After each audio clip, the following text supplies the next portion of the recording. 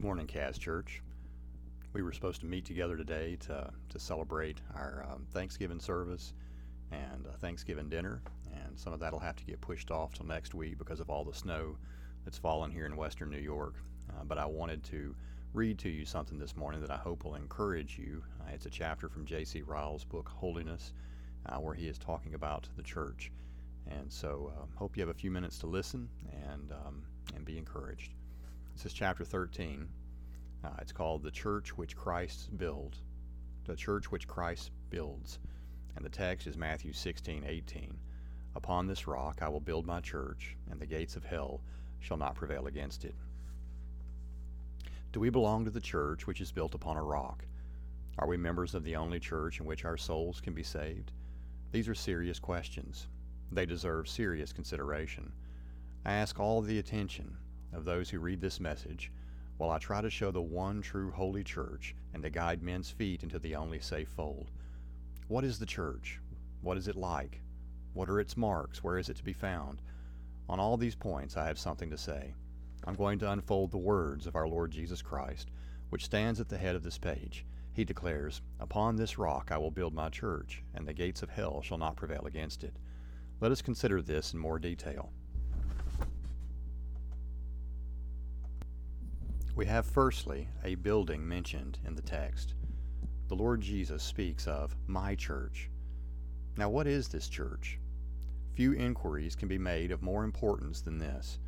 For lack of due attention to this subject, the errors that have crept into the world are neither few nor small. The church of our text is no material building. It is no temple made with hands of wood or brick or stone or marble. It is a company of men and women. It is no particular visible church on earth. It is not the Eastern Church or the Western Church. It is not the Church of England or the Church of Scotland. Above all, it is certainly not the Church of Rome. The church of our text is one that makes far less show than any visible church in the eyes of man, but is of far more importance in the eyes of God. The church of our text is made up of all true believers in the Lord Jesus Christ, of all who are really holy and converted people. It comprises all who have repented of sin, all who fled to Christ by faith, all who have been made new creatures in Him, all of God's elect, all who have received God's grace, all who have been washed in Christ's blood, all who have been clothed in Christ's righteousness, all who have been born again and sanctified by Christ's Spirit. All such, of every name and rank and nation and people and tongue, compose the church of our text. This is the body of Christ. This is the flock of Christ. This is the bride. This is the Lamb's wife. This is the church on the rock. The members of this church do not worship God in the same way or use the same form of government. Some of them are governed by bishops, and some of them by elders. Some of them use a prayer book when they meet for public worship, and some of them use none. But the members of this church all come to one throne of grace. They all worship with one heart. They are all led by one Spirit. They are all really and truly holy. They can all say, Alleluia, and they can all reply, Amen. This is that church to which all visible churches on earth are servants and handmaidens. Whether they are Episcopalian, Independent, or Presbyterian, they all serve the interests of one true church. They are all scaffolding behind which that great building is carried on. They are the husk under which the living kernel grows. They have their various degrees of usefulness. The best and worthiest of them is that which trains up most members for Christ's true church. But no visible church has any right to say, we are the only true church. We are the men, and wisdom shall die with us. No visible church should ever say, we shall stand forever. The gates of hell shall not prevail against me. This is that church to which belong the Lord's gracious promises of preservation, continuance, protection, and final glory. Whatever, says Puritan Thomas Hooker, we read in Scripture concerning the endless love and saving mercy which God shows towards His churches, the only proper subject thereof is this church, which we may properly term the mystical body of Christ. Small and despised as the true church may be in this world, it is precious and honorable in the sight of God. The temple of Solomon in all its glory was mean and contemptible in comparison with that church which is built upon a rock. I trust the things I have just been saying will sink down in the minds of all who read this message. See that you hold sound doctrine upon the subject of the church. A mistake here may lead on to dangerous and soul-ruining errors. The church which is made up of true believers is the church for which we, who are ministers, are specially ordained to preach. The church which comprises all who repent and believe the gospel is the church to which we desire you to belong. Our work is not done and our hearts are not satisfied until you are made a new creature and are a member of the one true church. Outside of the church which is built on the rock, there can be no salvation. Our text contains not merely a building, but a builder. This is the second point. The Lord Jesus declares, I will build my church. The true church of Christ is tenderly cared for by all three persons of the Blessed Trinity. In the plan of salvation revealed in the Bible, God the Father chooses, God the Son redeems, and God the Holy Spirit sanctifies every member of Christ's mystical body. God the Father, God the Son, and God the Holy Spirit, three persons in one God, cooperate for the salvation of every saved soul. This is truth, which ought never be forgotten. Nevertheless, there is a peculiar sense in which the help of the church is laid on the Lord Jesus Christ. He is peculiarly and preeminently the Redeemer and Savior of the church. Therefore it is that we find him saying in our text, I will build. The work of the building is my special work. It is Christ who calls the members of the church in due time. They are the called of Jesus Christ.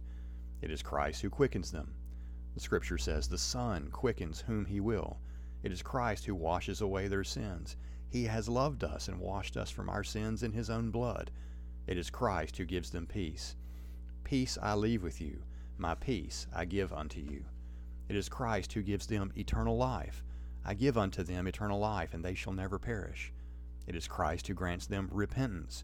Him has God exalted to be a prince and a savior, and to give repentance. It is Christ who enables them to become God's children. To as many as received him, to them he gave power to become sons of God.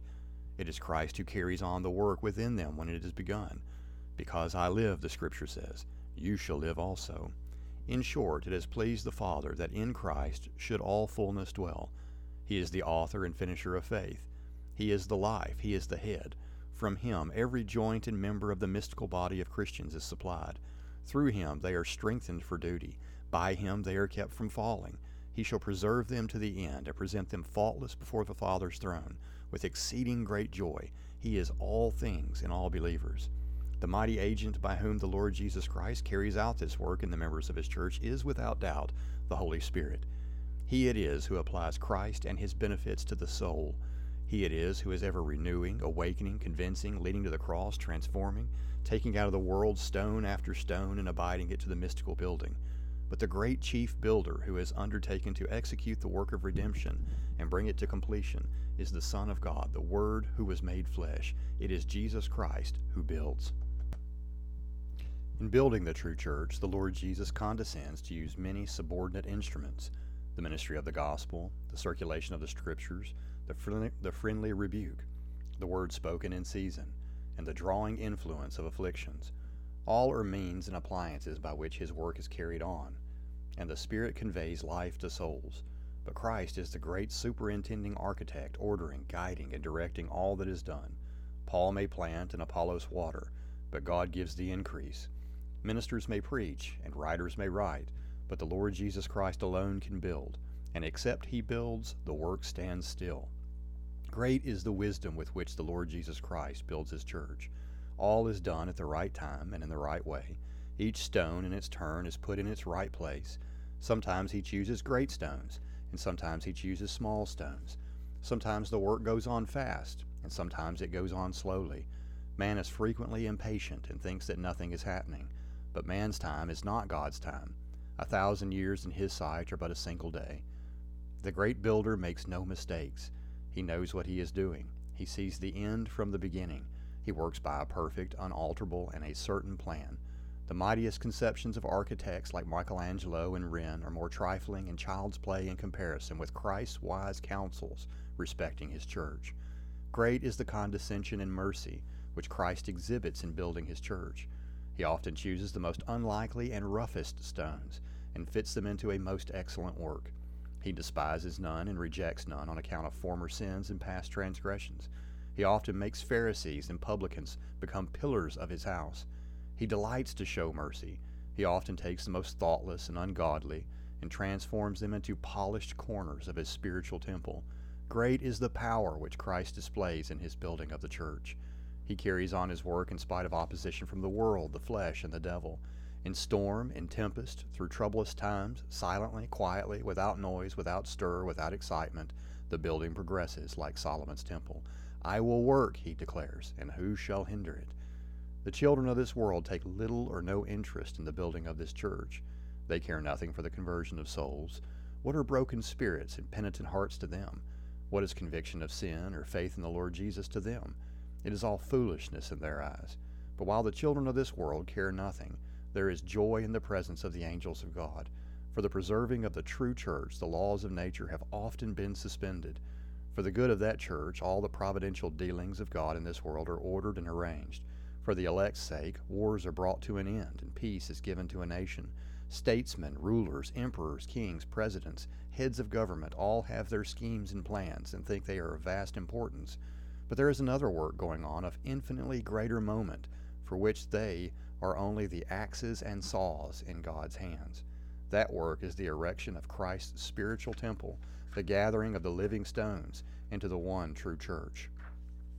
We ought to feel deeply thankful that the building of the true church is laid on the shoulders of one that is mighty. If the work depended on man, it would soon stand still. But blessed be God, the work is in the hands of a builder who never fails to accomplish his designs. Christ is the almighty builder. He will carry on his work, though nations and visible churches may not know their duty. Christ will never fail. That which he has undertaken, he will certainly accomplish. Next, the Lord Jesus Christ tells us, "Upon this rock I will build my church."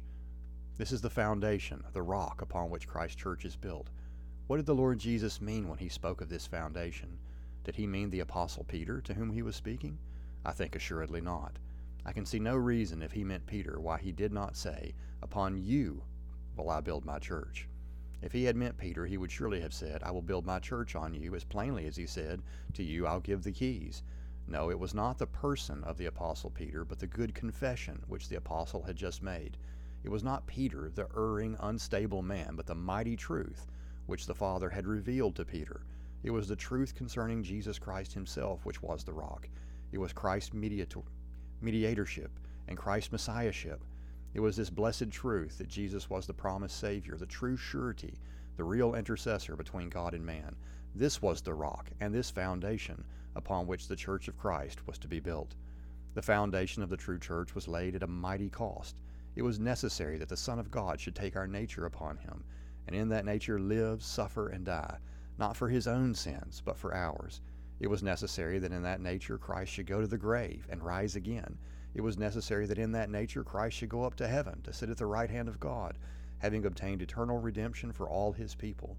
No other foundation could have met the necessities of lost, guilty, corrupt, weak, helpless sinners. That foundation once obtained is very strong. It can bear the weight of the sins of all the world. It has borne the weight of all the sins of all the believers who have built on it. Sins of thought, sins of imagination, sins of heart, sins of the head, sins which everyone has seen, and sins which no man knows, sins against God, and sins against man, sins of all kinds and descriptions. That mighty rock can bear the weight of all these sins and not give way. The mediatorial office of Christ is a remedy sufficient for all the sins of all the world. To this one foundation, every member of Christ's true church is joined. In many things, believers are disunited and disagreed. In the matter of their soul's foundation, they are of all one mind. Whether Episcopalians or Presbyterians, Baptists or Methodists, believers all meet at one point. They are all built on the rock. Ask where they get their peace and hope and joyful expectation of good things to come. You will find that all flows from that one mighty source, Christ the mediator between God and man, and the office that Christ holds as the high priest and surety of sinners. Look to your foundation if you would know whether or not you are a member of the one true church. It is a point that may be known to yourself. Your public worship we can see, but we cannot see whether you are personally built upon the rock. Your attendance at the Lord's table we can see, but we cannot see whether you are joined to Christ, and one with Christ, and Christ in you. Take heed that you make no mistake about your own personal salvation. See that your own soul is upon the rock. Without this, all else is nothing. Without this, you will never stand in the day of judgment. Better 1,000 times in that day to be found in a cottage upon the rock than in a palace upon the sand. Next, I proceed to the fourth place to speak of the implied trials of the church, to which our text refers. There is mention made of the gates of hell. By that expression we are meant to understand the power of the prince of hell, even the devil. The history of Christ's true church has always been one of conflict and war. It has constantly been assailed by a deadly enemy, Satan, the prince of this world. The devil hates the true church of Christ with an undying hatred. He is ever stirring up opposition against all its members. He is ever urging the children of this world to do his will, and to injure and harass the people of God. If he cannot bruise the head, he will bruise the heel. If he cannot rob believers of heaven, he will vex them by the way. Warfare with the powers of hell has been the experience of the whole body of Christ for 6,000 years. It has always been a bush burning, though not consumed, a woman fleeing into the wilderness, but not swallowed up. The visible churches have their times of prosperity and seasons of peace, but never has there been a time of peace for the true church. Its conflict is perpetual. The battle never ends. Warfare with the powers of hell is the experience of every individual member of the true church. Each has to fight. What are the lives of all the saints but records of battles? What were such men as Paul and James and Peter and John and Polycarp and Chrysostom and Augustine and Luther and Calvin and Latimer and Baxter, but soldiers engaged in a constant warfare? Sometimes the persons of the saints have been assailed, and sometimes their property. Sometimes they have been harassed by calumnies and slanders, and sometimes by open persecution. But in one way or another, the devil has been continually warring against the church. The gates of hell have been continually assaulting the people of Christ. We who preach the gospel can hold out to all who come to Christ exceeding great and precious promises. We can offer boldly to you in our Master's name the peace of God which passes all understanding. Mercy, free grace, and full salvation are offered to everyone who will come to Christ and believe on him. But we promise you no peace with the world or with the devil. We warn you, on the contrary, that there must be warfare so long as you are in the body.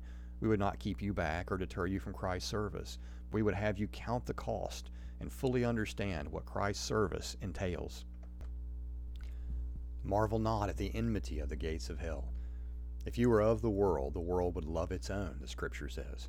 So long as the world is the world and the devil is the devil, so long there must be warfare, and believers in Christ must be soldiers. The world hated Christ, and the world will hate true Christians as long as the earth stands. As the great reformer Luther said, Cain will go on murdering Abel so long as the church is on the earth. Be prepared for the enmity of the gates of hell. Put on the whole armor of God. The Tower of David contains 1,000 shields, all ready for the use of God's people. The weapons of our warfare have been tried by millions of poor sinners like ourselves, and have never been found to fail. Be patient under the enmity of the gates of hell. It is all working together for your good. It tends to sanctify. It will keep you awake. It will make you humble. It will drive you nearer to the Lord Jesus Christ. It will wean you from the world. It will help to make you pray more. Above all, it will make you long for heaven. It will teach you to say with heart as well as lips, "Come, Lord Jesus, may your kingdom come." Be not cast down by the enmity of hell. The warfare of the true child of God is as much as a mark of grace as the inward peace which he enjoys. No cross, no crown. No conflict, no saving Christianity. Blessed are you, says our Lord Jesus Christ, when men shall revile you and persecute you and say all manner of evil against you falsely for my sake. If you are never persecuted for religion's sake, and all men speak well of you when they may well doubt whether you belong to the church that is on the rock. There remains one more thing to be considered, the security of the true church of Christ. There is a glorious promise given by the builder. The gates of hell shall not prevail. He who cannot lie has pledged his word that all the powers of hell shall never overthrow his church. It shall continue and stand in spite of every assault. It shall never be overcome. All other created things perish and pass away, but not the church which is built on the rock. Empires have risen and fallen in rapid succession. Egypt, Assyria, Babylon, Persia, Tyre, Carthage, Rome, Greece, Venice. Where are all these now? They were all the creations of man's hand and have passed away, but the true church of Christ lives on. The mightiest cities have become heaps of ruins. The broad walls of Babylon have sunk to the ground. The palaces of Nineveh are covered with mounds of dust. The 100 gates of Thebes are only matters of history. Tyre is a place where fishermen hang their nets. Carthage is a desolation. Yet all this time the true church stands. The gates of hell do not prevail against it. The earliest visible churches have in many cases decayed and perished.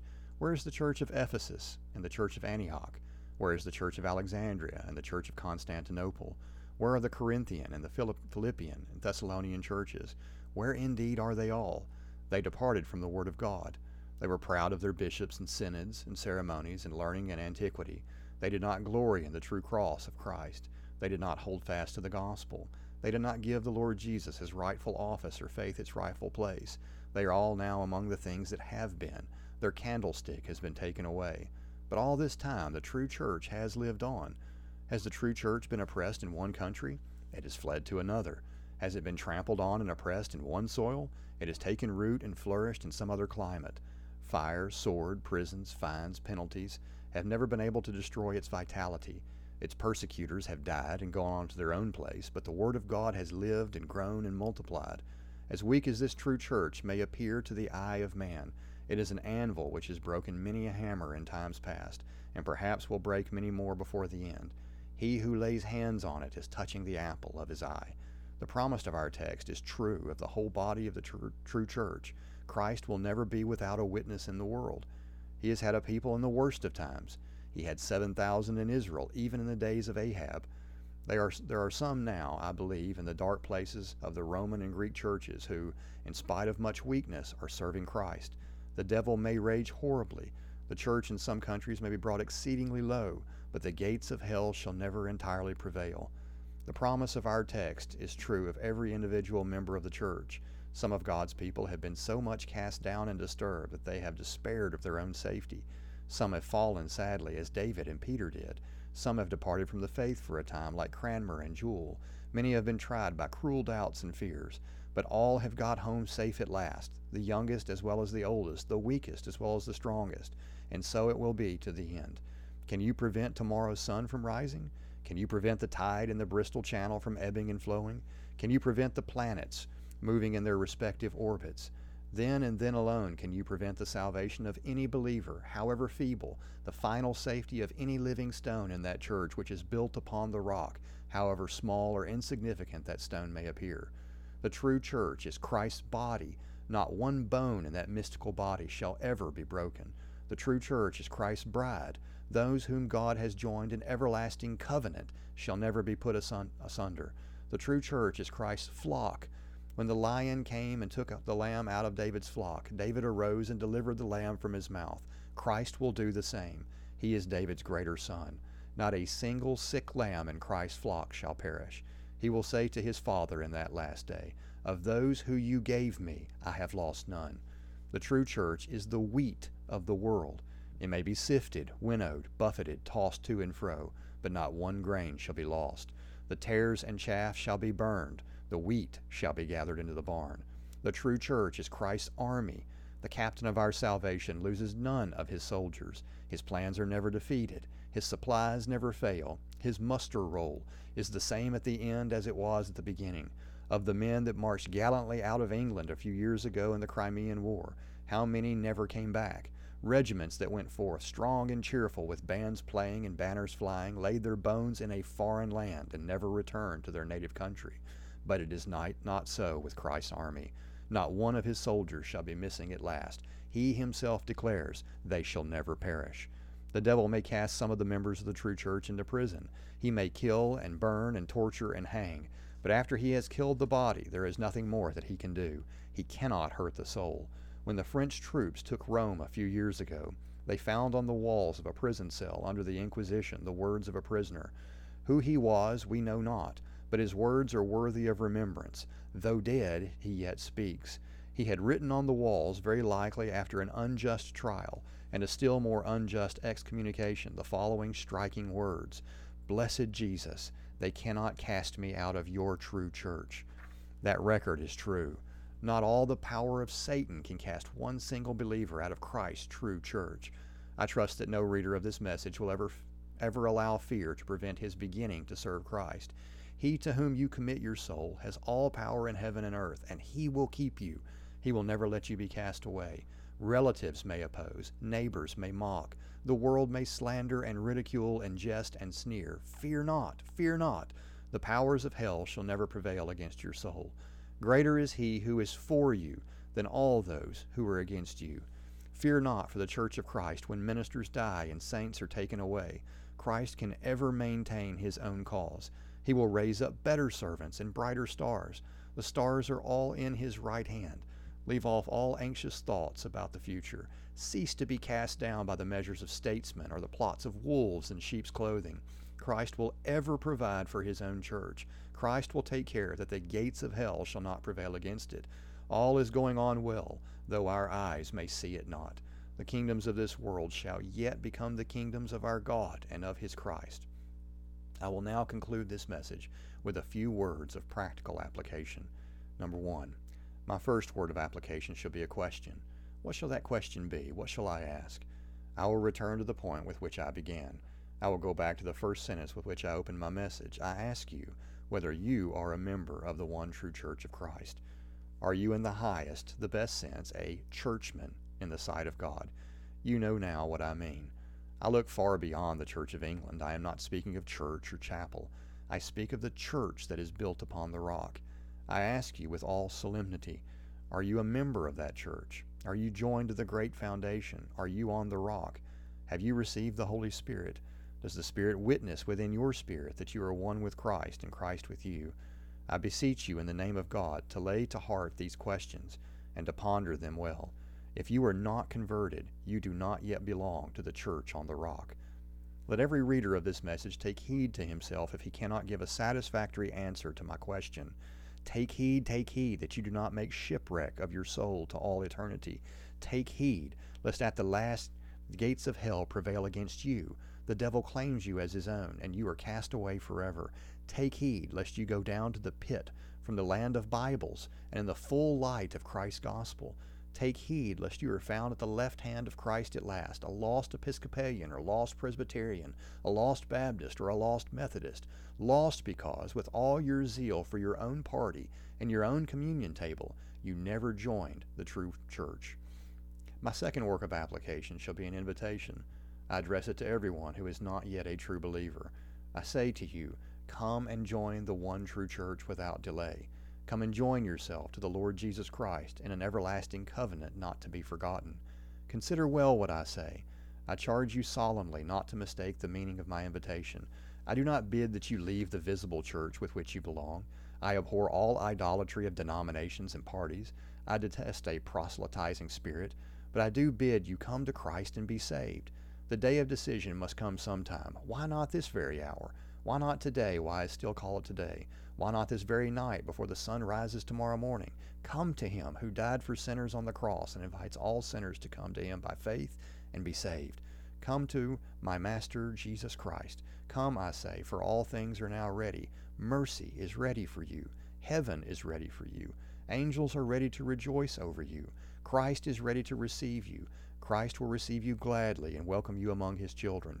Come into the ark. The flood of God's wrath will soon break upon the earth. Come into the ark and be safe. Come into the lifeboat of the one true church. The old world will soon break into pieces. Don't you hear the tremblings of it? The world is but a wreck upon a sandbank. The night is far spent. The waves are beginning to rise. The wind is getting up. The storm will soon shatter the old wreck. But the lifeboat is launched, and we, the ministers of the gospel, beseech you to come into the lifeboat and be saved. We beseech you to arise at once and come to Christ. Do you ask, how can I come? My sins are too many. I am too wicked yet. I dare not come.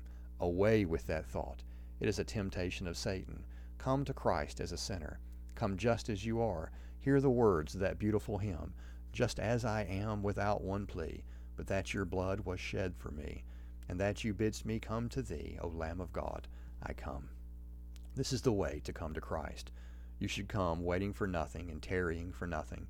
You should come as a hungry sinner to be filled, as a poor sinner to be enriched, as an undeserving sinner to be clothed with righteousness. So coming, Christ would receive you. Him that comes to Christ he will never cast out. Oh, come to Jesus Christ. Come into the true church by faith and be saved. Last of all, let me give a word of exhortation to all believers into whose hands this message may fall. Strive to live a holy life. Walk worthy of the church to which you belong. Live like citizens of heaven. Let your light shine before men, so the world may profit by your conduct. Let them know whose you are and whom you serve. Be epistles of Christ, known and read of all men, written in such clear letters that none can say of you, I know not whether this man be a member of Christ or not. He who knows nothing of real practical holiness is no member of the church on the rock. Strive to live a courageous life. Confess Christ before men. Whatever station you occupy, in that station confess Christ. Why should you be ashamed of him? He was not ashamed of you on the cross. He is ready to confess you now before his Father in heaven. Why should you be ashamed of him? Be bold. Be very bold. The good soldier is not ashamed of his uniform. The true believer ought never to be ashamed of Christ. Strive to live a joyful life. Live like men who look for that blessed hope, the second coming of Jesus Christ. This is the prospect to which we should all look forward. It is not so much the thought of going to heaven as of heaven coming to us that should fill our minds. There is a good time coming for all the people of God, a good time for all the church of Christ, a good time for all believers, a bad time for the impenitent and unbelieving, but a good time for true Christians. For that good time let us wait and watch and pray.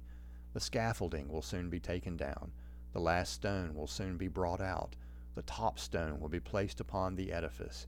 Yet a little time, and the full beauty of the church which Christ is building shall be clearly seen. Kaz Church, I hope that you've enjoyed the reading from this chapter of Ryle's book, Holiness, and I pray that you are having a blessed day and look forward to seeing you next week when we're able to gather back together and celebrate the Word of God and the gospel of Jesus Christ together and eat a dinner together that we were supposed to have today for Thanksgiving. We'll see each other next week. God bless.